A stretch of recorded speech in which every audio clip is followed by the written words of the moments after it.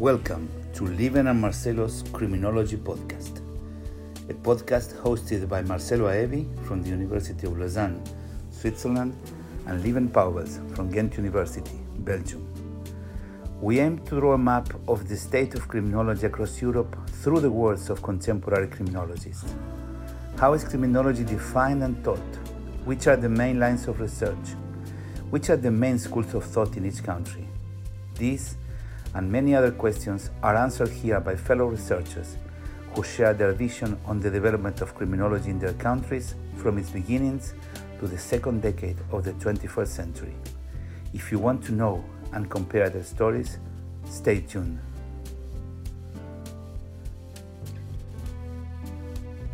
Today we are interviewing Miklós Lévay.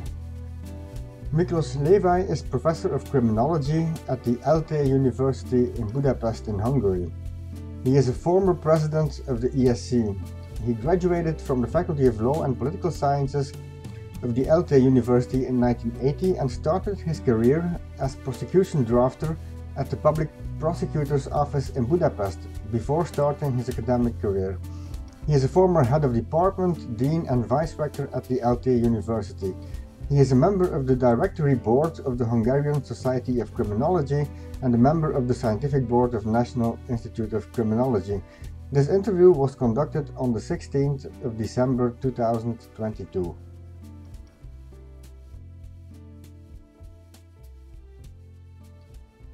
Thank you very much for joining us today in our podcast series on criminology in Europe. Lévay, we would like to start by asking you how one would define criminology in Hungary, actually. Thank you very much. Thank you very much for giving me and providing me this opportunity, this podcast interview.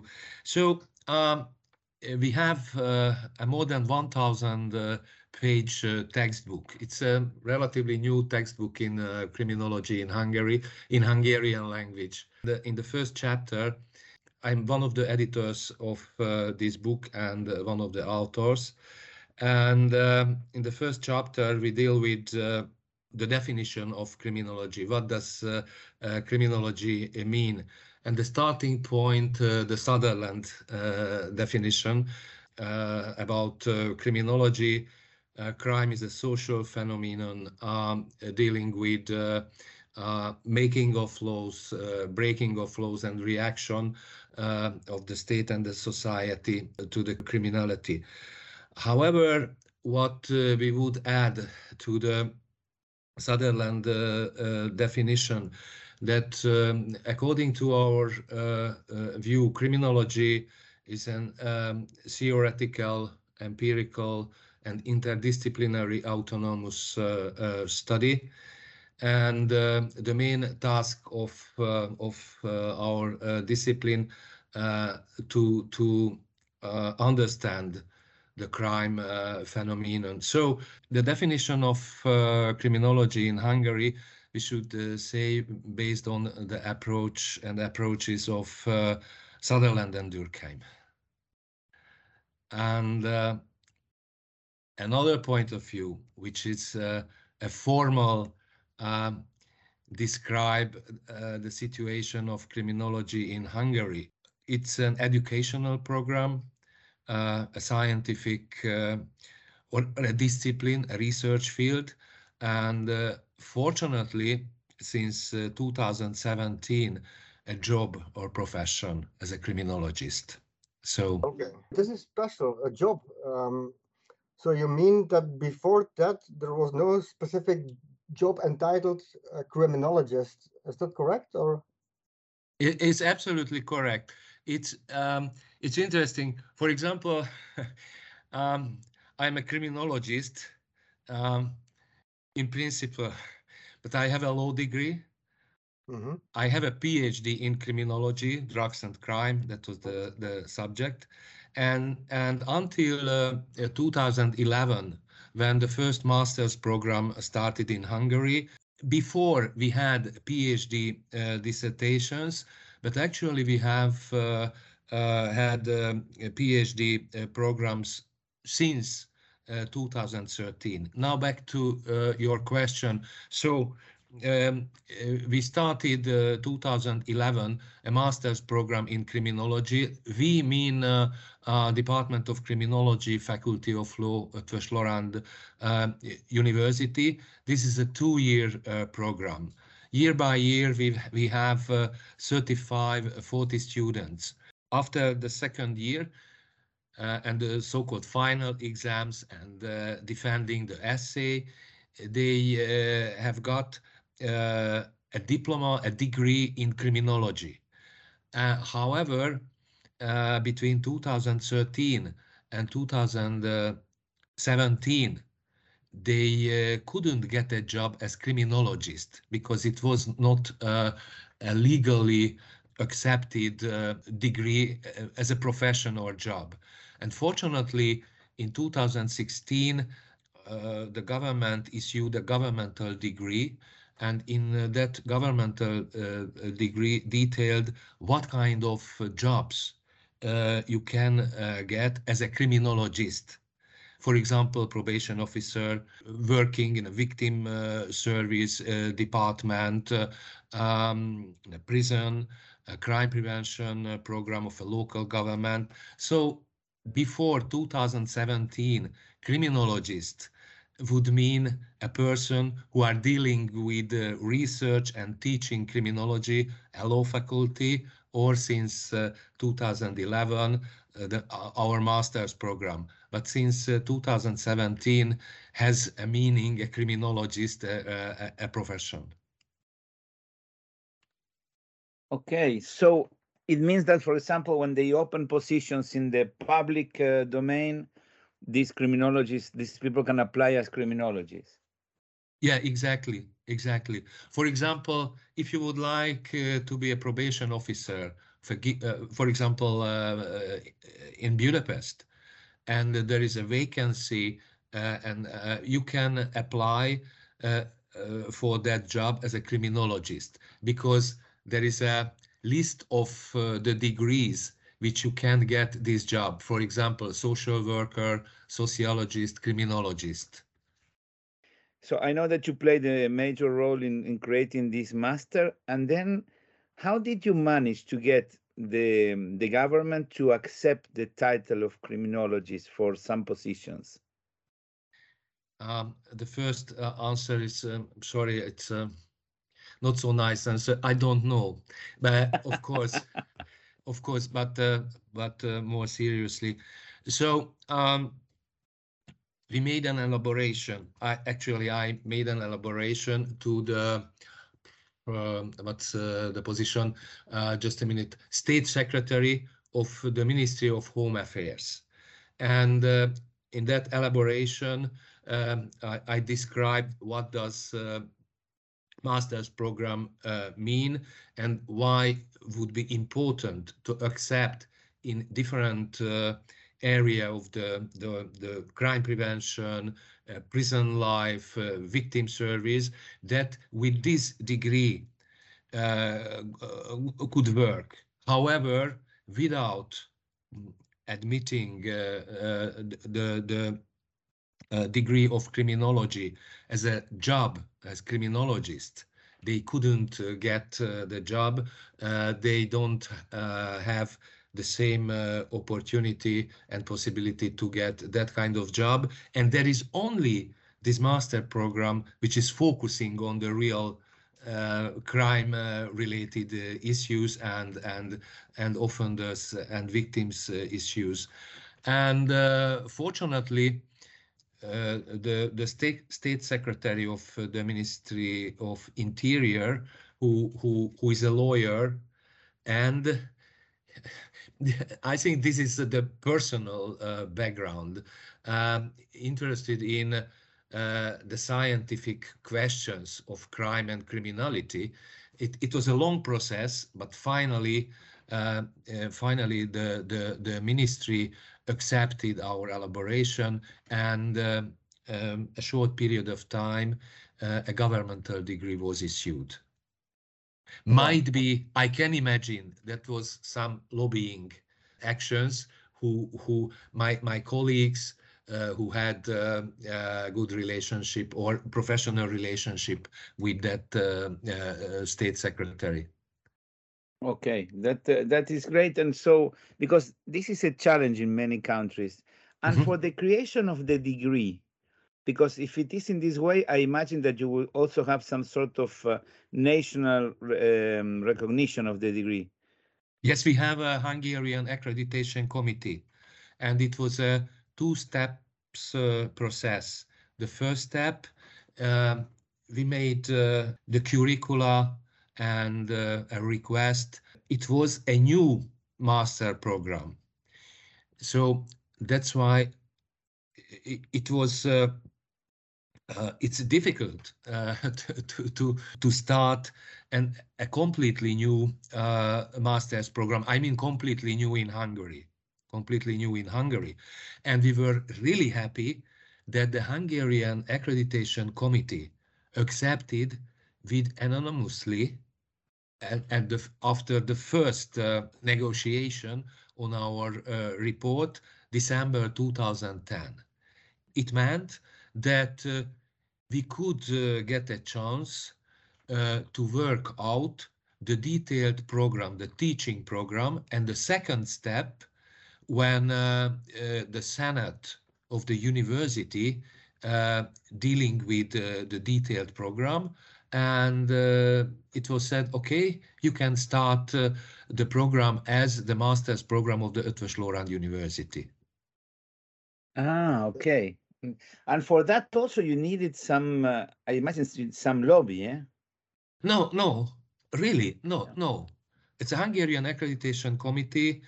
I think it's a really sort of higher educational professional body. It's a highest body of the quality insurance or something like that. Yeah. I'm honest, there was no need lobbying.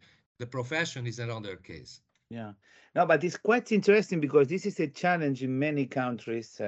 I am a little more acquainted with how it works in Spain, and it took years because it didn't take you a lot for you.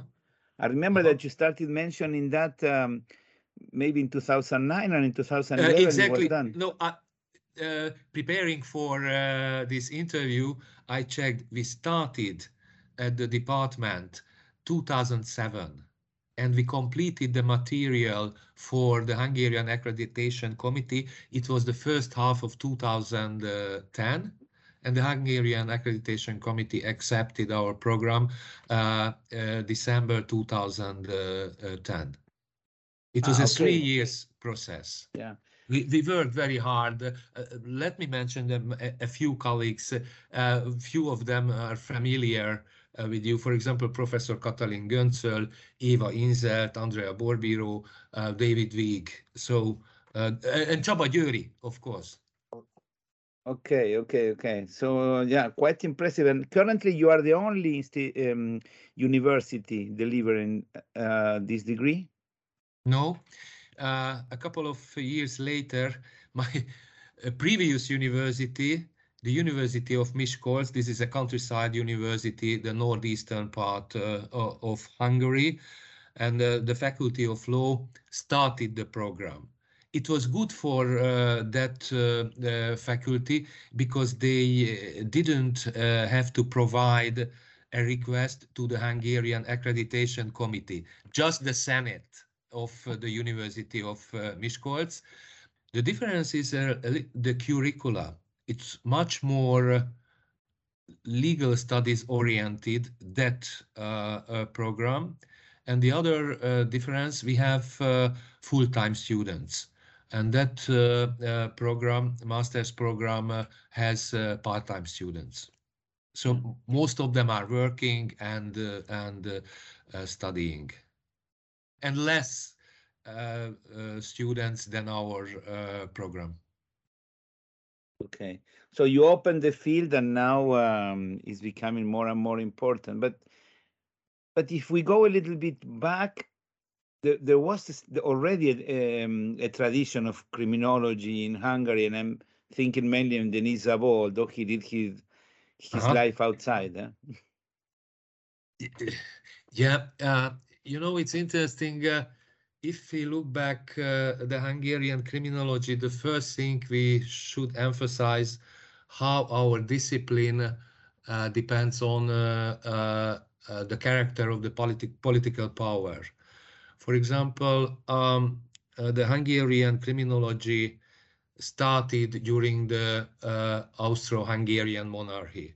The criminology was a part of the criminal law subject at the universities. At the universities, mainly the followers and students of Franz von Liszt were the first professors and teachers who started to teach criminology, but as part of the criminal law, as part of the criminal law, not a single independent subject. Between the First and Second World War, it was a so-called authoritarian regime. I wouldn't say that the criminology was banned. However, there was no financial sources, and after the Austro-Hungarian monarchy, when the criminology reached a relatively high level, it was, if we comparing the European situation, it was the same level, and the countries where criminology was a part of the university education. However, between the First and Second World War, there was only subject, there was no financial sources doing research, doing empirical research. Most of the research based on the criminal statistical data. During the 50s, during the so-called proletariat dictatorship, it was banned. The criminology, it was really banned because, as in that time, that was the official political or ideological slogan, criminology, like sociology or psychology, pseudo-bourgeois science, not a really science. Yeah. But the political background was that the proletariat, that dictatorship was labeled as a higher level of the capitalist society, and the crime and the crime phenomena, it was a not so nice side of the regime. And the official slogan and ideology was when the capitalist remains and part of the society could be demolished, there wouldn't be crime. We are waiting. that situation. Now, okay, that was the 1950s, and after the 1956 revolution, it started. How can I say? I wouldn't say a liberal, but less authoritarian regime, and started to develop the social sciences, and the criminology was again a university subject at the law faculties from the 2064, 63, 64, but as an optional course. And from the middle of 1960s, all of that time law faculties, that time there were 3 law faculties. The criminology was 1 or 2 semesters obligatory course for law students, and that was the situation actually until the middle of 1980s. And 1980s in Hungary started the first social worker university educational program, and one of the members of that staff was Professor Katalin Göncöl, a criminologist, and the criminology was introduced the curricula of the social workers.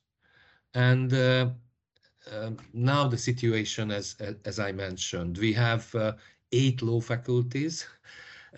All of them, the criminology is obligatory course, separate from the criminal law as obligatory subject.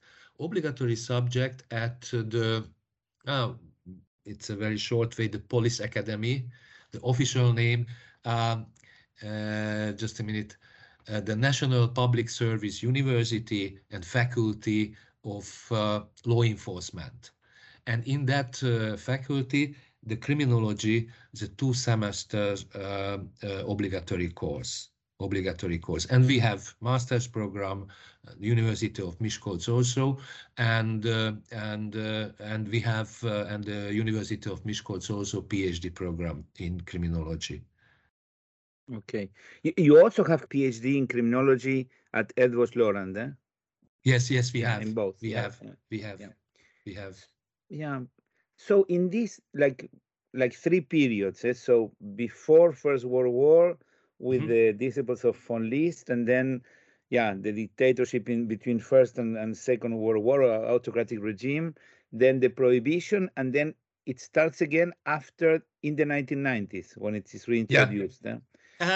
We should say not started again 1990s, because it was relatively high developed the discipline of criminology during the second half of the 1970s and the 80s. For example, in Hungary, yes? Yeah, but it could not be taught at the university. During the 1970s and the 80s, it was part of the curricula of the law faculties. It was reintroduced at that moment. Okay. So, yes. Sorry, might be I said something wrong. No, started the between of the middle of 1960s. In the middle of 1960s. Every law faculty had criminology as an obligatory course since the middle of 1960s. Yeah, it's just because I want to pick up on what you said. So it becomes a course which is mandatory for students of law, but I was wondering what kind of topics were taught at that time, because of the sensitivity, of course.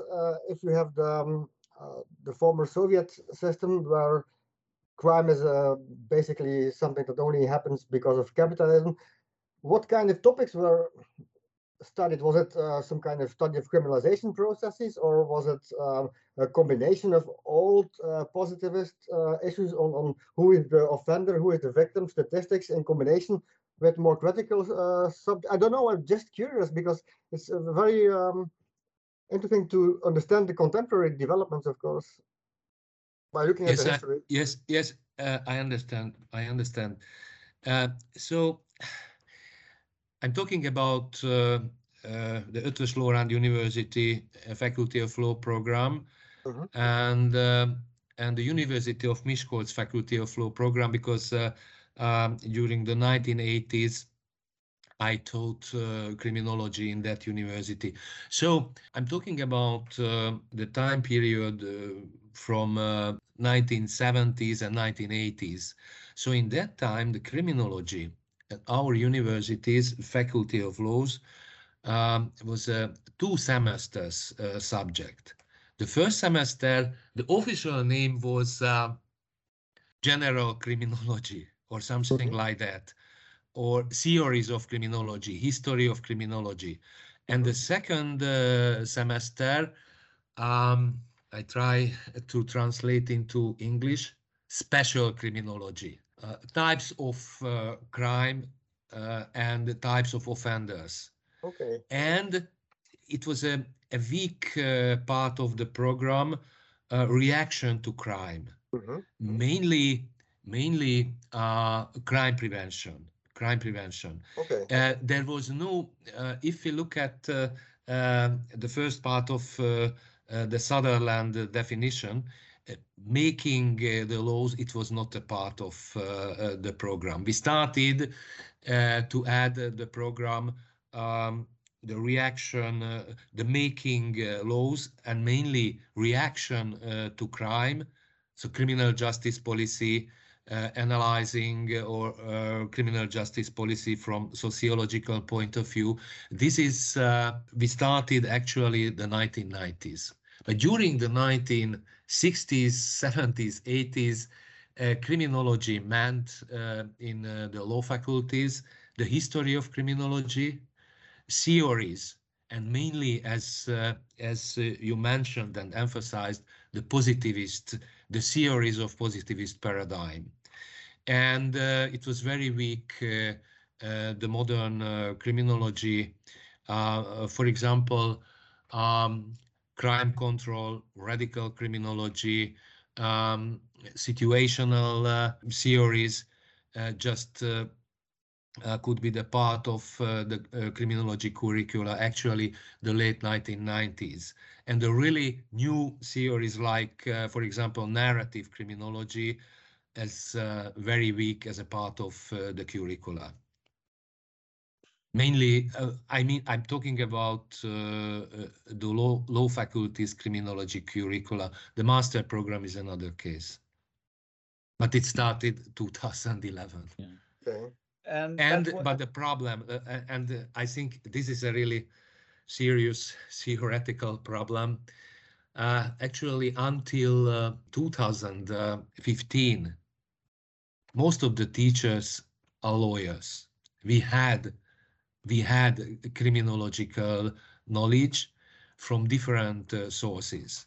For example, when I was working on my PhD dissertation, I had to study not just the textbooks, but really, but the academic literature of criminology, and I was lucky because I got a scholarship 1991, and I could stay actually one semester at the University of Pennsylvania, the Salin Center. Marvin Wolfgang was active.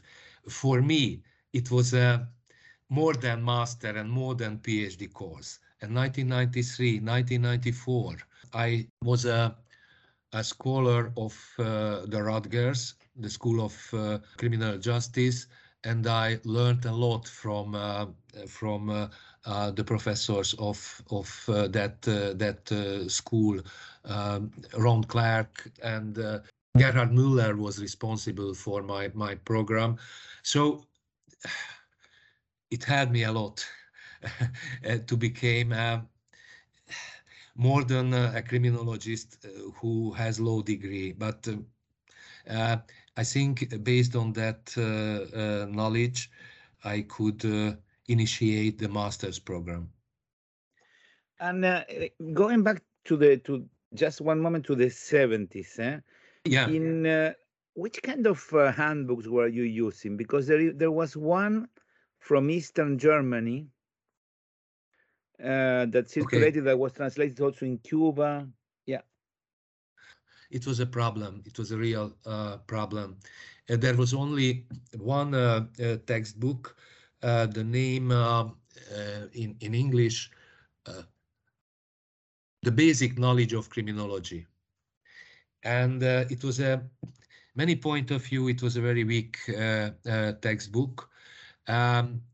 First part of the textbook, the history of criminology, actually history until the Second World War. And the second part, it was an interpretation of crime based on the causation theory. That was that time leading, who was the head of the department, the research area. His dissertation title was causalization and in crime and in criminology, based on Professor Kudyavtsev, a Soviet criminologist. Okay, that was my question. So it was a Hungarian handbook inspired. It was a Hungarian, but the theory which I mentioned is based on mainly Kudyavtsev theory, but the textbook was Hungarian. Okay, okay. It means that the Soviet books, let's say, uh, were not used. You had your own. Not at all. Not Yeah. at all. No, I wanted to say I don't know how about the 1950s, but the 1950s there was no criminology in Hungary. No, no, no. And it's interesting because in Hungary just a few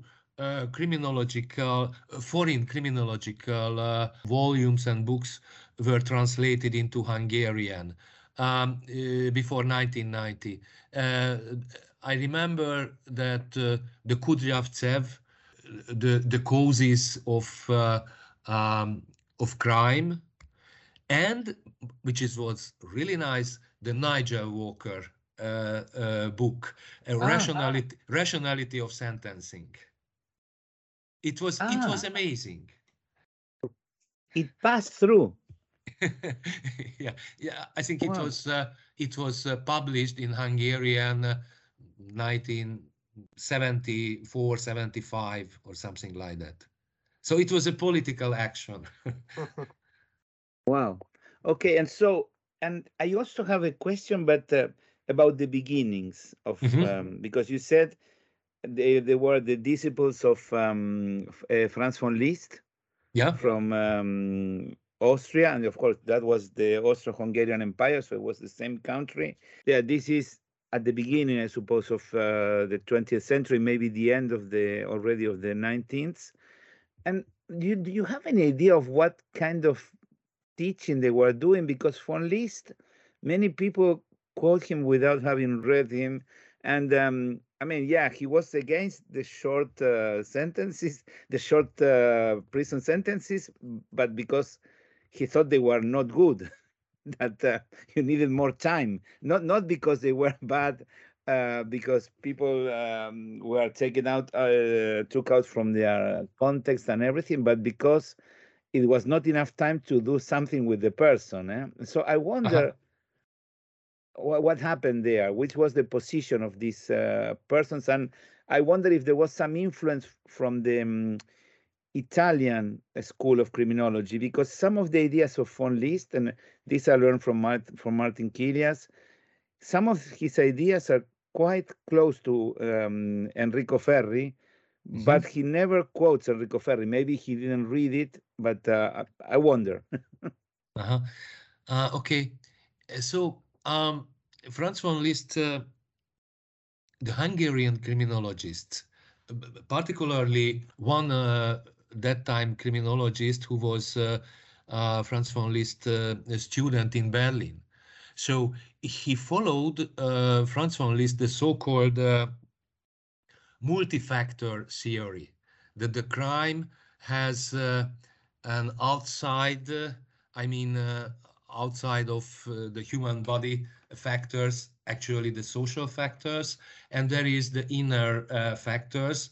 So that's why it's interesting, the Hungarian name of Franz von Liszt school and Franz von Liszt theory. The Hungarian name, the mediator theory, mediator between the anthropological theories, for example, Lombroso, and the sociological theories. For example, Gabriel Tard or Enrico Ferri or Quetley or and so on. But Quetley and Gary's and earlier academics. So that's why Franz von Liszt was followed as a compromised theory, the multi-factor theory, not Lombroso, not just focusing on the social factor of the crime, but it's very speakable in Hungarian language, the name of the theory. And the other side is, you know that Franz von Liszt was the member of the International Penal Law Association. So, and he has criminal policy theory and program.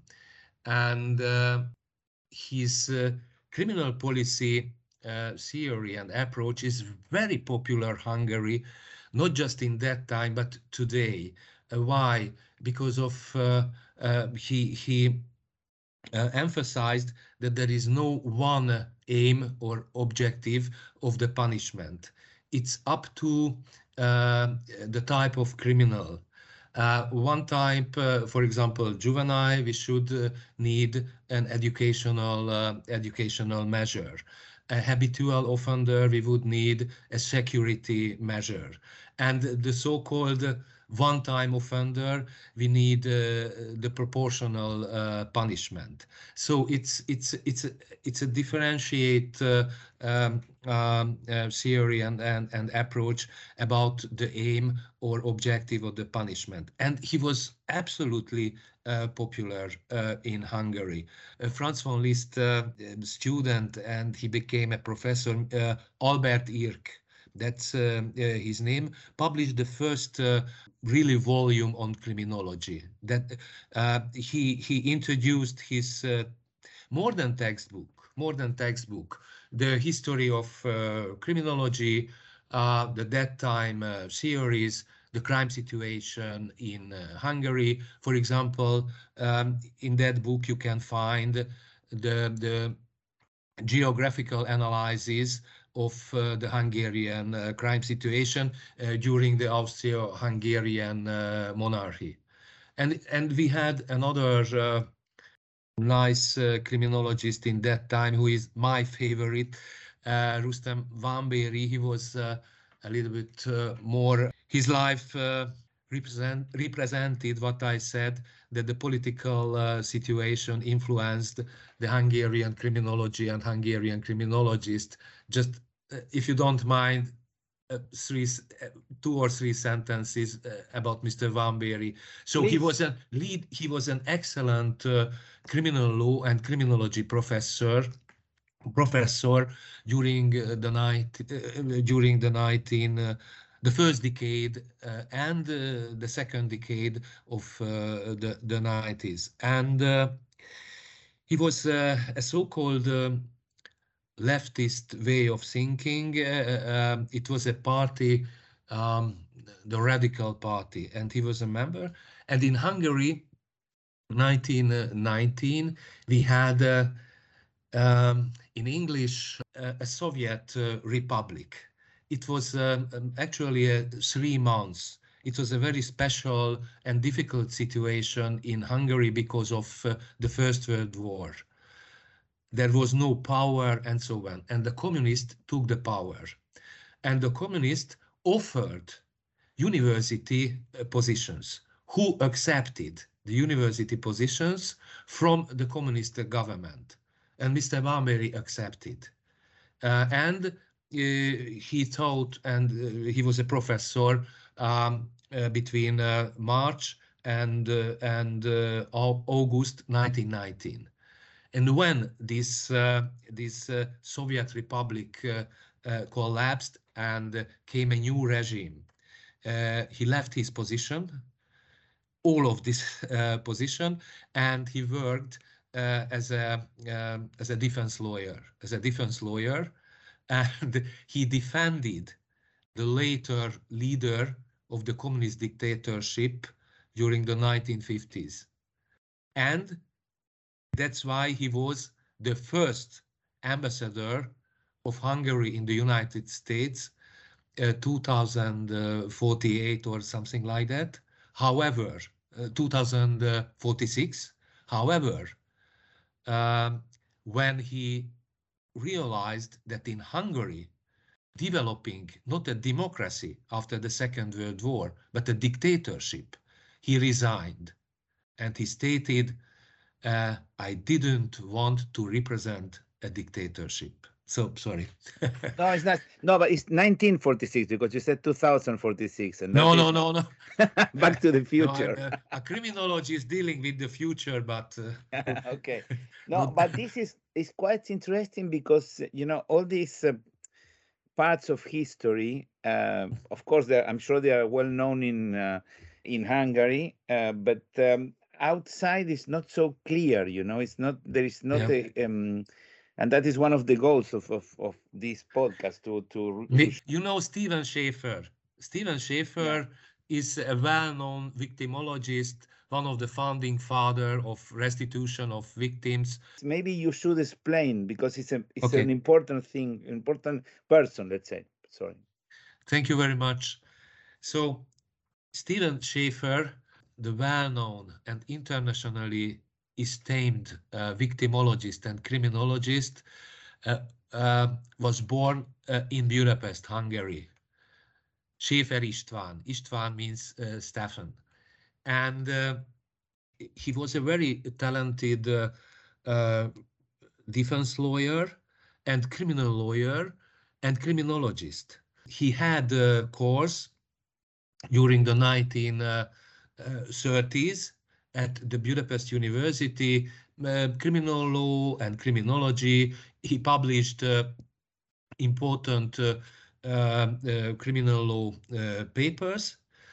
However, in 1944, he lost his position. He expelled a labor camp because of he was Jewish. So fortunately, he came back from the labor camp, and he restarted his life and professional life. 1956, he published a book. That was the first book. This way I discovered him about drug law and drug criminal law and drug criminality in 1956. It's a nice book. 1 or 2 years later, he published a short volume about white-collar criminality based on Hermann Mannheim theory.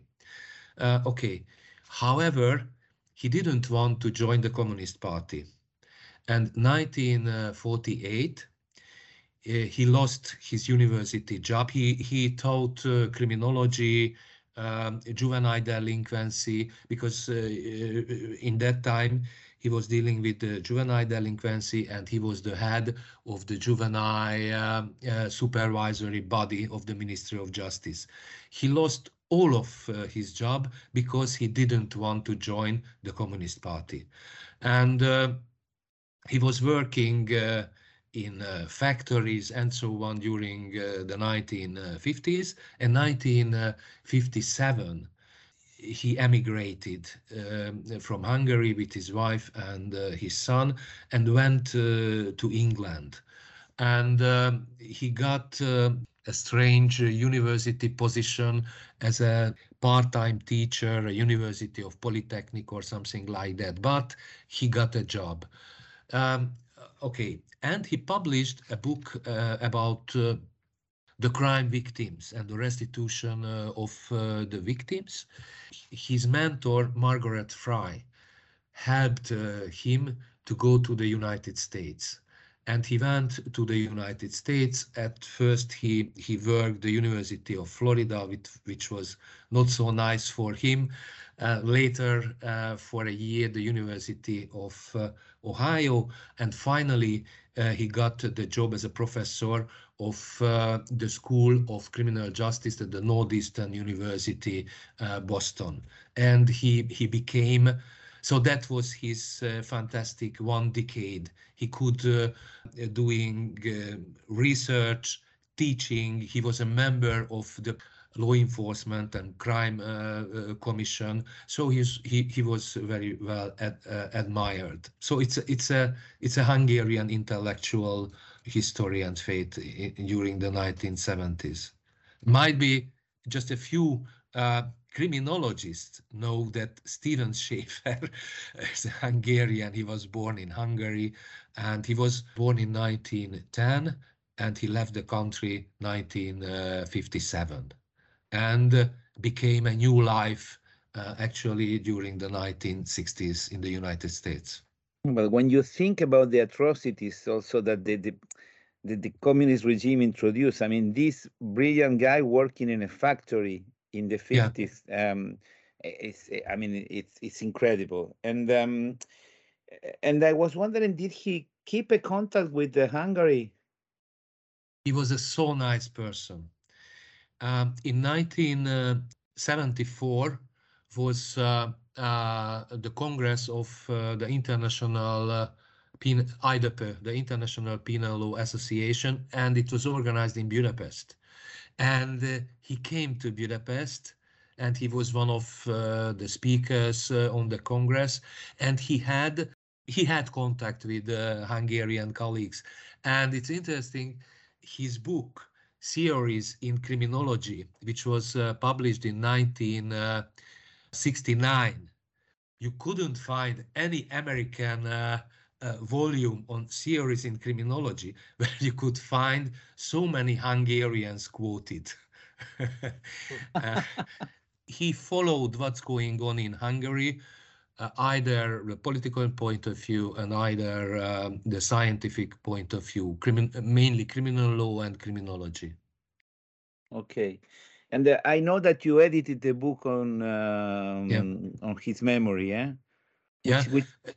Which Yes, if I remember, is available online. I think it's an open yes, access. it's available. There is an online version. You can you can find the website of the Hungarian Society of Criminology. Yeah. What we can do is after the interview, then I would send you an email so that you send me the link, and we can put it on the website of the podcast, and people can click and go there. Eh? Thank you. And Thank you very much. No, I mean it's quite impressive, and I think there is another Hungarian criminologist that we need to mention, which is yes, the of course. father. Denis Szabó. Denis Szabó left the country 1947 because of his family background, because of his value system. He couldn't want to live in a communist country, and he became a famous, world famous criminologist. And the father of Canadian criminology, because exactly. When you look, he arrived there. He created, as you are doing, as you did in Hungary. He did the same in Canada. Launched the first program, the school, the Society of Former Students, and then became the father of criminology. Everything that you're doing there is funny because he also obtained recognition of the diploma for some degrees, and but in that case he kept also some contact with Hungary. Yeah, absolutely. I'm sure that he started to get contact the middle of 1980s, and I'm sure the 1993 Budapest Congress of the International Society for Criminology couldn't happen without Denis Szabó help. He helped a lot, and later he had many or a few Hungarian criminologists to go to Canada, the Montreal Comparative Criminological Institute. He was a permanent guest of Hungary and professional circles. After changing the regime in 1989, 1990, actually every year he came to Hungary. May I read 3 sentences from you Denis have Szabó? all the time. You can do whatever you want. No, because it's not just a chat. It's up to our subject, criminology for lawyers, criminology, or what's our science. It's a sociological criminology. And Denis Szabó published the paper in Hungary in 1991, and he stressed and explained what is the difference between lawyer and criminologist. And he is a little bit resistant or challenges if a criminologist just a lawyer. No, the 3 sentences.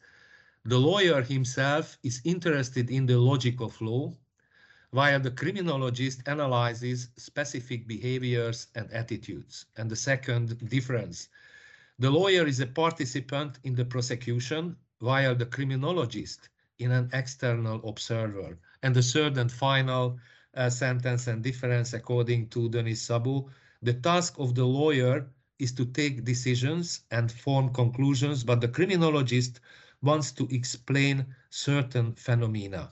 So the task of criminologist is to pave the way for understanding and to strive to understand criminal phenomena. By Denis Szabó from an article 1991. I translated this part. So it's published because I was wondering. He published a lot. I mean, I had the opportunity to meet him and to discuss with him with some time, and he was maybe the last generalist. He had Yes. read everything. Yeah, he had read everything. Now it's impossible to read everything, but he could make this, put these things together, and I was wondering if his works are translated. There is also a sort of autobiography done through interviews, which is only available in Canada. It's published in Uh-huh. Canada. Uh-huh. Uh-huh. Yeah, yes, uh, I made a mistake. There was another Western book which was translated, Denis Szabó book, which was really important during the 1980s. It was published Hungarian and in Hungary. Okay. This I didn't know. Okay. And nowadays there is no one trying to translate the things that he did. No. Yeah. No, no, no, no. No, I wonder. Yeah, because these editions disappear. I was thinking about how much we would need to digitalize the publications of some of our predecessors. Denis Szabó is only one of them, but many of them are in the same situation, just to keep them from disappearing. It's not so easy to find them, and yeah, and it's a major issue. So maybe for Denis Szabó, it's easy to find all his publications in French because, of course, Quebec was the French-speaking part of Canada. There are web pages in French which are dedicated to his career. So probably in English as well, but it's very easy to find in French. So Okay. I know because Denis Szabó was also influential for the Belgian criminology because, of course, we have two languages, Dutch and French, and he had a major influence also on the French-speaking community. Yes, he was. I don't know. He was a professor or just he was a student of the University of Leuven because he studied sociology. Exactly, but at the time it was still called Louvain. Okay. Yeah. Before it was of course Leuven, but before it was divided into Dutch and a French-speaking university. So indeed, he did his studies at the Université de Louvain, but also Université de Paris in Paris. Yes. Yeah, because he met at that time Philippe Robert, who we should also interview, Lieven, and although they didn't have the same view of society, of course, I know that by the end of the life of Denis Szabó, I think they reconciled themselves, and I'm almost sure that Uberto Gatti played a role there because Uberto and Henrik Tam, which we have already interviewed for this project, they studied in Canada. Really? At this center, at the same time, they were together in Canada at the same time, and then they spent 1 month traveling throughout the United States in Greyhound buses. So they were 20 something at that time. So, but this they didn't mention in the podcast. It's something I learned by discussing with Uberto many times. So he played Szabó a major role. I think also René Lévy from France when they are. His influence on Europe is European criminology is quite important. Okay, so I think for this part, the part of the history, a little bit of criminology in Hungary, and also how it is being taught, we saw different parts. Perhaps we should concentrate a little bit on research. Is there some specific sort of paradigm that is used, or something particular? As I mentioned that the positivist paradigm is the leading paradigm, and inside that one, the sociologist approach, crime as a social phenomena, and that's the leading approach in Hungary. It's an important subject, the social inequality. For example, Katalin Gönczöl's theory, the social reproduction of crime, focusing on how the inequality system influenced the crime situation. Let me mention that we have actually one research institute in the field of criminology. That's the National Institute of Criminology. Sorry, it is part of the Chief Prosecutor Office. And but it's a nice research institute, was founded in 1960. It's interesting that before 1980, we had another, I wouldn't say research institute, it was an institute of legal institute of the Hungarian Academy of Sciences. And in that institute had a department of criminal law and criminology, and conducted important criminological research. It was excellent researchers, for example, András Szabó, another Szabó. Later he became the member of the Constitutional Court. I don't know why. Today this institute, not as a part of the Hungarian Academy of Sciences, but the institute itself is functioning and working, but there is no criminological research, focusing on mainly legal studies and research on the different branches of the law. Actually, if we are talking about criminological research in Hungary, is the main forum, the National Institute of Criminology. That institute, a huge and large part of their research based on the file research, because they can get the prosecutor office's files and analyzes the files. Not just that one. There are more empirical research. The main research subject: victimology, family violence, migration. I was surprised that it's a new subject in Hungary. Age and crime, old age people and crime. It's very active, the National Institute of Criminology. And the other opportunity for research, the university departments. But this is a problem because actually we don't have financial sources, really financial sources doing research. In Hungary, we have 4 departments of criminology at the university level. One of them, the Eötvös Loránd University, my university. The second one, the University of Miskolc. The third one, the University of Pécs, from the southern part of the country. And the fourth one, I mentioned, we have a police academy or faculty of law enforcement.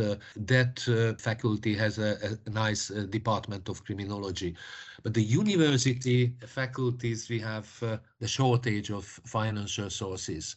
It's a really problem, and a really big problem. And I think this is a challenge for developing the criminology. And it's an interesting situation. The data protection. Actually, a university PhD student who dealing with victims, victimology subject, prison, couldn't get opportunity to get data because of the data protection.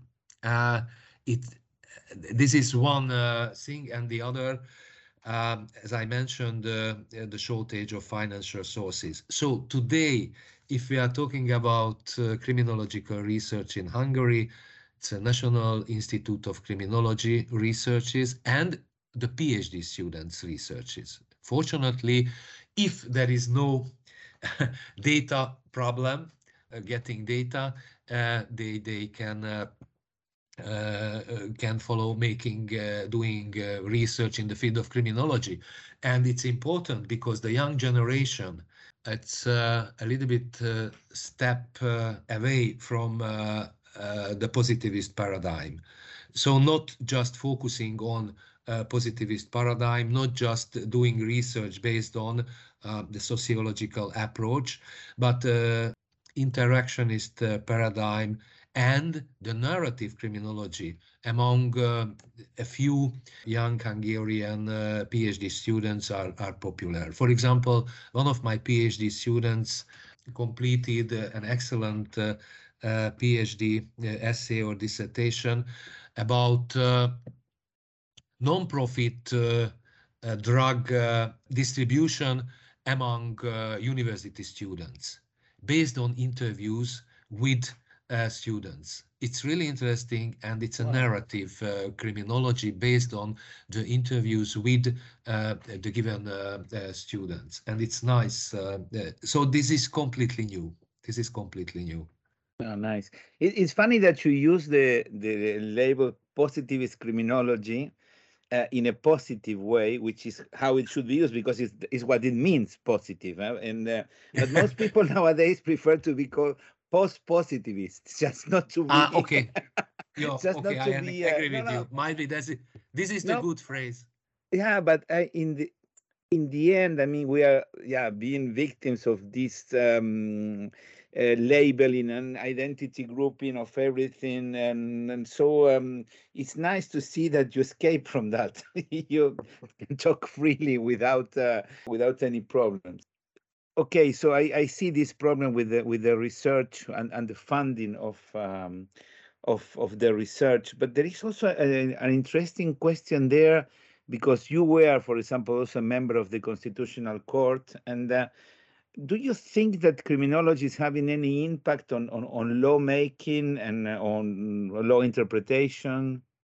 I don't know how about in the other countries, but in my country, in Hungary, we should say that the experts, for example, criminologists, disappeared from the legislative process.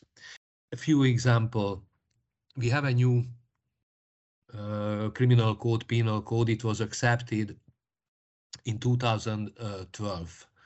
So the codification in our countries, it's a really serious process. When this codification process started in around 2000, there was an expert group with different experts from the universities, from the practice, and so on. Actually, every month I was a member of that committee, and it was useful. I think so. It was interesting. It was 2010 when the today political parties got the power with actually two-third majority. Never the committee was another meeting. The code, the penal code, was completed less than 2 years. And the final period, the draft was sent to the university departments for a really short period of time. For example, 1 week or 2 weeks. Please write your opinion. I remember that we sent a 17 pages opinion about the draft. Nothing happened. There was no any influence. But in that time, we were asked. This penal code of 2012, was modified more or less 60 times. This code came into force 1st of July 2013. And since then, this code was modified roughly 60 times. There was no any other modification when our department was asked to write an opinion about the draft and so on. So the criminal law legislation in our country, mainly and political, not a professional issue. Not a professional issue. I wouldn't say that all of the criminal code modification is a political issue, but the experts, mainly from the universities, from research institute, are not part of the legislative process. Let me give you just one example. In 2010, really important penal law codifications happened. For example, it was restricted very serious way the parole opportunity for the serious violent offenders. The so-called school police, school security body was introduced. In connection with this school police institute, the penal code was modified. In generally, the minimum age of criminal responsibility in Hungary 14. However, the most serious violent crime 12. And when this school police body, security body was introduced, it was modified the section concerning the minimum age of responsibility. For example, if schoolboy 13 years old attacked this security guy, it's a crime which could be prosecuted. Is because it is so serious crime that a young guy between 12 and 14 should be prosecuted. But there was no any professional discussion or debate. I remember that the Hungarian Society of Criminology, which was founded in 1983, this is an umbrella society of different fields of crime problem, practitioners, academics, and so on. Today we have 255 members. So, and I remember actually until the middle of 1990s, the most important draft criminal law or criminal procedure draft we could discuss before the parliamentary debate at the session and meeting of the Hungarian Society of Criminology. I don't remember what was the last time. So it's from my point of view, it's a very sad situation. I don't think that criminal law legislation is just a political issue. Okay. And another question about this situation is the way in which some countries are working. We were surprised when we discussed with Krzysztof Krajewski because in Poland, they have some specific journals, and we need to know if you have them in Budapest. The question is how this is taken into account when you present yourself for a position of a professor. For example, we learned that in Poland, some new journals developed by the government get more points than the classic criminology journals of Poland. So there was a lot of influence. There is a current lot of influence of the politics on science. In the field of criminology, I don't have the same experience. The main feature in our criminal policy, nobody cares with the academics' opinion and the professor's opinion. I don't know which is the worse, the Polish situation or the Hungarian one. So, of course, I don't know. How about the ministries? For example, the Ministry of Justice has a department of criminal law legislation. I don't know how about the situation if a public officer who is working on a given draft of criminal law, he or she can work on his own way, or he has follow a political direction. I don't know. Okay. And about yeah, tell me.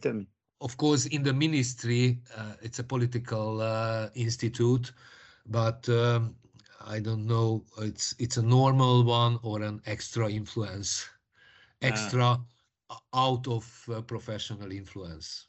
Yeah. Okay. I suppose there is. Okay. And about the journals in which you publish, do you have a journal specialized in criminology? We don't have a journal of criminology. However, we have the Journal of Interior Affairs. That's in the criminology, that's the leading journal. It's interesting because this is the journal of the Ministry of Interior Affairs. And we have a journal titled by Hungarian law, Hungarian jurisprudence, where you can publish criminological papers, and all of the law faculties has journals where you can publish criminological papers.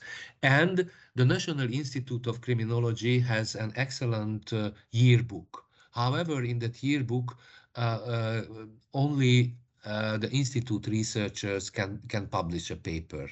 And the Hungarian Society of Criminology has a journal, the name Criminological Articles or something like that.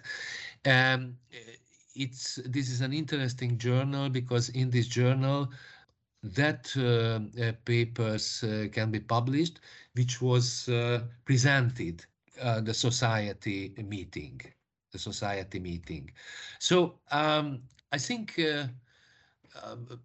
today is the most important journal, the Journal of Law Enforcement. Yes, the law enforcement or home security affairs or something like that. It's really important that wouldn't be a political pressure on publication. That's the key journal, and that's why it's difficult, because it's a journal of the Ministry of Home Affairs. So who is a member of the editorial board? If you submit papers, then probably people who are involved in the ministry are also peer reviewing the articles, or fortunately that it's happened a big change of this journal. There is a peer review system. The chief editor is a former high-ranking police officer. However, in the editorial board, there are also members of the Ministry of Interior, but it seems to me there is a professional work. Which is, of course, important. I have one more question about the Society of Criminology. Yeah. Because you mentioned something that caught my attention. It is also a society for both academics and practitioners. Yeah. Which is probably very interesting because you need some kind of, interesting discussion between the producers of research and those who are interested in criminological research and try to do something with it in practice. For example, applying ideas to prevention. Is that a good system? Is there a dialogue between the academic world and then the practitioners? Yes, you are absolutely right. The practitioners like very much the society meeting. And, for example, I am an academic, and I like very much when a subject, for example, drug criminality or juvenile delinquency, or the situation of criminal justice in a certain point of view, when the practitioners, judges, for example, about sentencing practice, the judges, the prosecutors, a defense lawyer, talking about his or her opinion. So you are right, the main function of the society, the dialogue between practitioners, academics, and a dialogue between the politicians who are responsible for any kind and area of criminal justice or crime problem. It was really important in 1983. It was really important for legitimizing criminology in Hungary that in 1983 was founded, set up this society, more than 300 members. It was amazing. It was amazing. Of course, there is no 300 criminologists. And during the 1980s, the participants of the different meetings, conferences of the society was more than 100 practitioners, academics, and so on. Today, the situation is a little bit worrying because after the COVID, we have online meeting,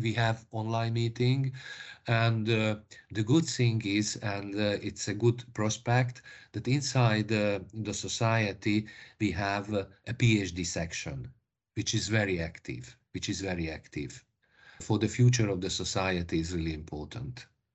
This gives the PhD students the possibility to discuss the development of their research and discussion among scholars. Yeah. Absolutely Actually, important. 2 times a semester during the past 2 years, we had an online meeting of the PhD section. It's very vivid, very useful. And after, they have the opportunity to publish their paper in the Journal of the Hungarian Society of Criminology. It's a good publication opportunity. That's the most active part of our society. That's very good. There is one question that we like to ask to our guests. We discovered it once we had already started, but it can be quite interesting. Is how crime has changed in your country during your lifetime? When I started my career as a university teacher, it was 1981. In that time, the crime was not so serious problem. The registered crime in that time was about 220,000 per year or less, under 200,000. It was a sort of political issue. Mainly in every February until 1990, the chief prosecutor made in every February the previous year crime data was published, but published only for the professional circles. However, the public prosecutor made an interview and talking about the crime situation. It was a few horrible crime event, mainly violent crime and so on, when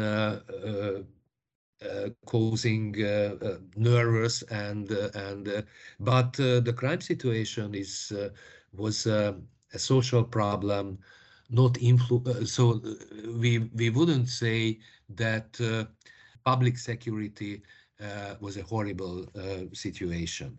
One of the Hungarian criminologists said that the public security in an authoritarian regime, in a dictatorship, is a reality, not a dream. As I mentioned before, 1990, the number of registered crime was less than 200,000. And however, the number of prisoners, comparing with the Western countries, was relatively high. The number of prisoners per year was around 24 inmates, which means the ratio, the rate per 100,000 people, more than 200, more than 200, 220 or something like that.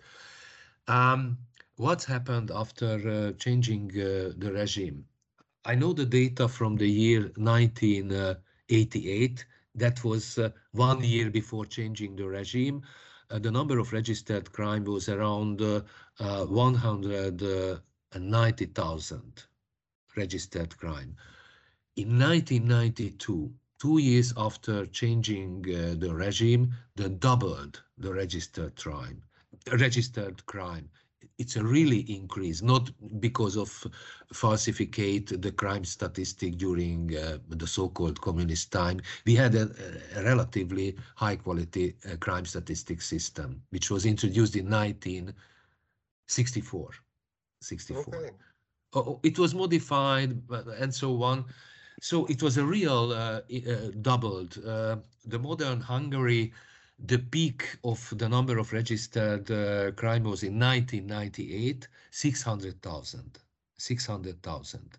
That was the year when the first Mr. Orbán government got the power, and the public security issue, more or less a number one issue of the election campaign. I remember that Mr. Orbán said that if we could get the power, we could fight against the crime and criminality, and in the future, the Hungary wouldn't be a paradise of the criminals, and so on. We would introduce the really life imprisonment. So it was promised get tough criminal policy and law and order aspect, but it's true that 600,000, it was amazing, registered crime in 1998. 2009, this is the sixth or seventh year of the socialist liberal coalition government, and the number of registered crime was less than 400,000. How about today? Today, the registered crime, 150,000. It's a huge decrease. Actually, there is no deep research. How could we explain this huge decrease?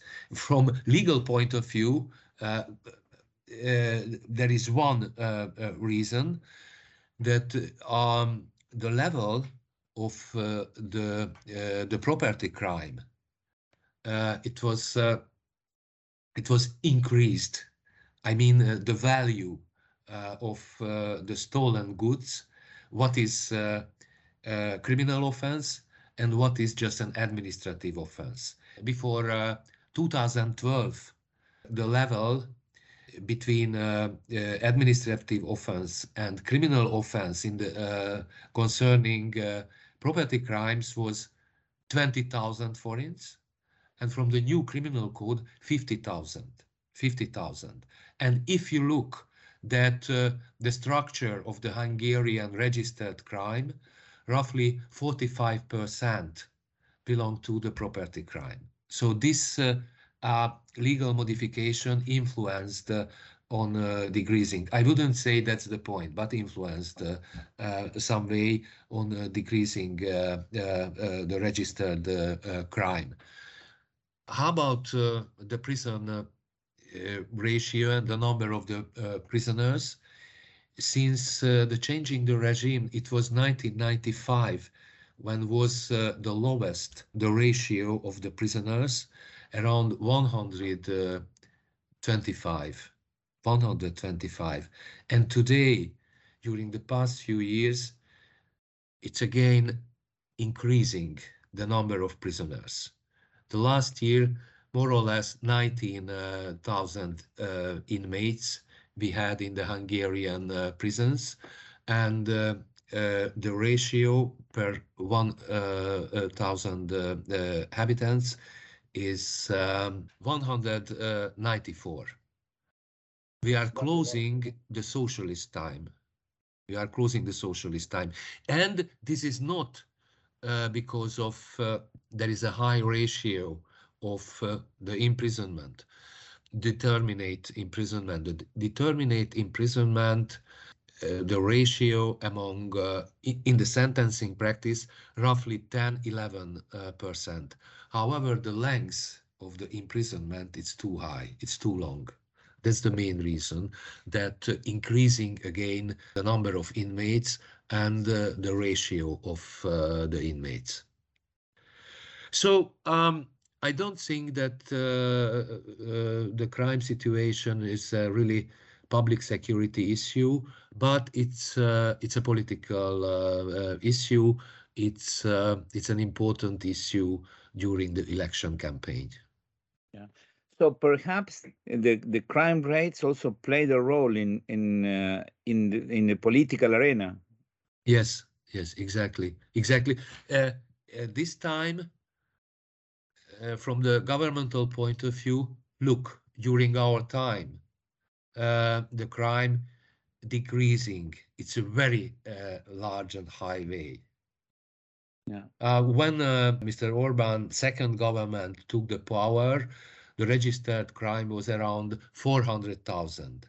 And as I mentioned today, 150,000. And for you in your daily life, your Yes. perception of crime, when the crime that you live with, how this has changed? Because you have seen, a period of time that is quite interesting. You have lived the transition. I must say that during my life, and if I look back the 1980s, the public security is nice in Hungary. Of course, sometimes happened horrible criminal offenses, but in general, the public security is, I think, is normal and modest in Hungary. Okay. And because sometimes discussing with colleagues also from Poland, they say that yes, there was less crime. Of course, nobody wants to live with less crime in an autocratic society. And then, the country became a modern country with different types of crime that you live that you learn to live with, Yeah. and that are maybe the ransom of having a democratic life. But of course, they can be used also for some extremist parties to take advantage and insist on that. So it's a delicate issue. Yeah, I agree with you. And as you mentioned, if there is anything else you want to say about that, just tell them. No, it's okay. I agree with you what you mentioned. Because fear of crime is a major issue, and the problem is that you don't have victimization surveys. Yeah, it's a big problem. It's a big problem. The National Institute of Criminology one time conducted a victimological survey, and I know that the head of the institute or the management initiated that we should need a national victim survey, but unfortunately we don't have a national victim survey. Yes. Okay, and how long is that ago, the last victimization survey? Just to have an impression. During the 90s. It was a representative, not a nationwide victimization survey. The National Institute of Criminology conducted a victimization survey. Okay, in Belgium, national representative surveys of crime victimization and fear of crime also developed pretty late in comparison to other countries. But I was just wondering what the reasons are behind not having, for example, a biannual or for annual crime victimization survey, because it would be able to compare the decrease in crime rates with other data, other sources. I try to answer all of your questions, but in this, I don't know. I don't know what's the reason, because would be experts, because we have really good experts, really good experts. this kind of victimization surveys. Good experts, the National Institute of Criminology, for example, Laszlo Korinek, it's one of the leading academics in the field of criminology. I don't know what was the reason that they were refused, or this initiative were refused. Okay, and because we were arriving, probably we have seen most of the things we wanted to discuss with you, but you mentioned the prison population, and as a complement to this idea of how crime changed during your lifetime, you already presented a little bit how the prison population changed also. But apart the issue of numbers, the socio-demographic composition of the population, did it also change compared to when you started in the 1980s to nowadays? For example, if I look at Switzerland, there is a clear change in the percentage of non-Swiss inmates. Okay, I understand. I think it's increasing. It's increasing the non-Hungarian inmates, but I wouldn't say that is the majority. It's increasing some way. It's some way. Yeah, and also there is the issue of women in prison, which is usually very low. But was there any change during the like they say that's the communist regime and the democratic regime? No. Exactly. Some changes among the juveniles. It's a little bit around 16 years old juveniles. It's a little bit increasing the girls, but it's not the serious way, not the serious way. No. Now it is quite interesting because in both regimes, participation of women in crime remains low, with two different ways of dealing with the society in general. So I was wondering if you have seen any difference at that. Okay, so I think, Lieven, that we went almost through everything. I don't know if there's anything else. No, we conducted, we discussed all the topics we had prepared, plus the additional one. And of course, we had the opportunity to discuss some additional topics on the history of criminology in Hungary, on important figures, which I think is very important because many things will not be known to especially younger generations of criminologists in Europe. So it's, I think, a very informative interview. So we are really thankful for having had the opportunity to discuss the development of criminology with you. So I guess we can just thank you for your participation and quit the recording right here. Thank you very much, Miklós. And One thing that I learned also from you is that in Hungary, you use first the family name, Yes. And that is why Edward Lorand University is called like Exactly. that. So if you would be a Hungarian, Ebi Marcelo. And when Lévay. Okay. Yeah, that is nice. Also, I did, you learned me that also, that the University of Budapest changed its name to Edward Lorand University. Yeah, actually, the original name was the University of Pázmány Péter. Peter Pázmány was an archbishop, and later it became the University of Budapest, and later the today name Eötvös Loránd University. Yeah, it's funny, this fascination for names in the university, and for names of persons. Because changing the history. Of course, some names are related to some periods in time.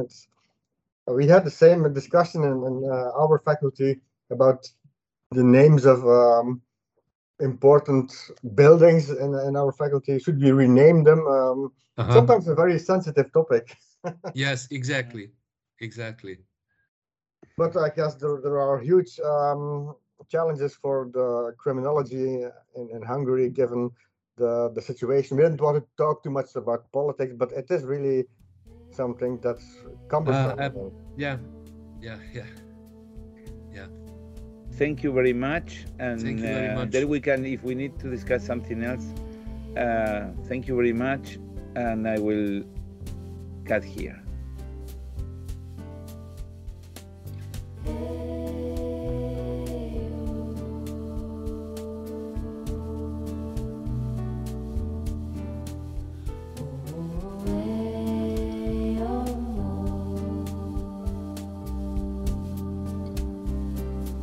Thank you for following Lévay and Marcelo's Criminology podcast.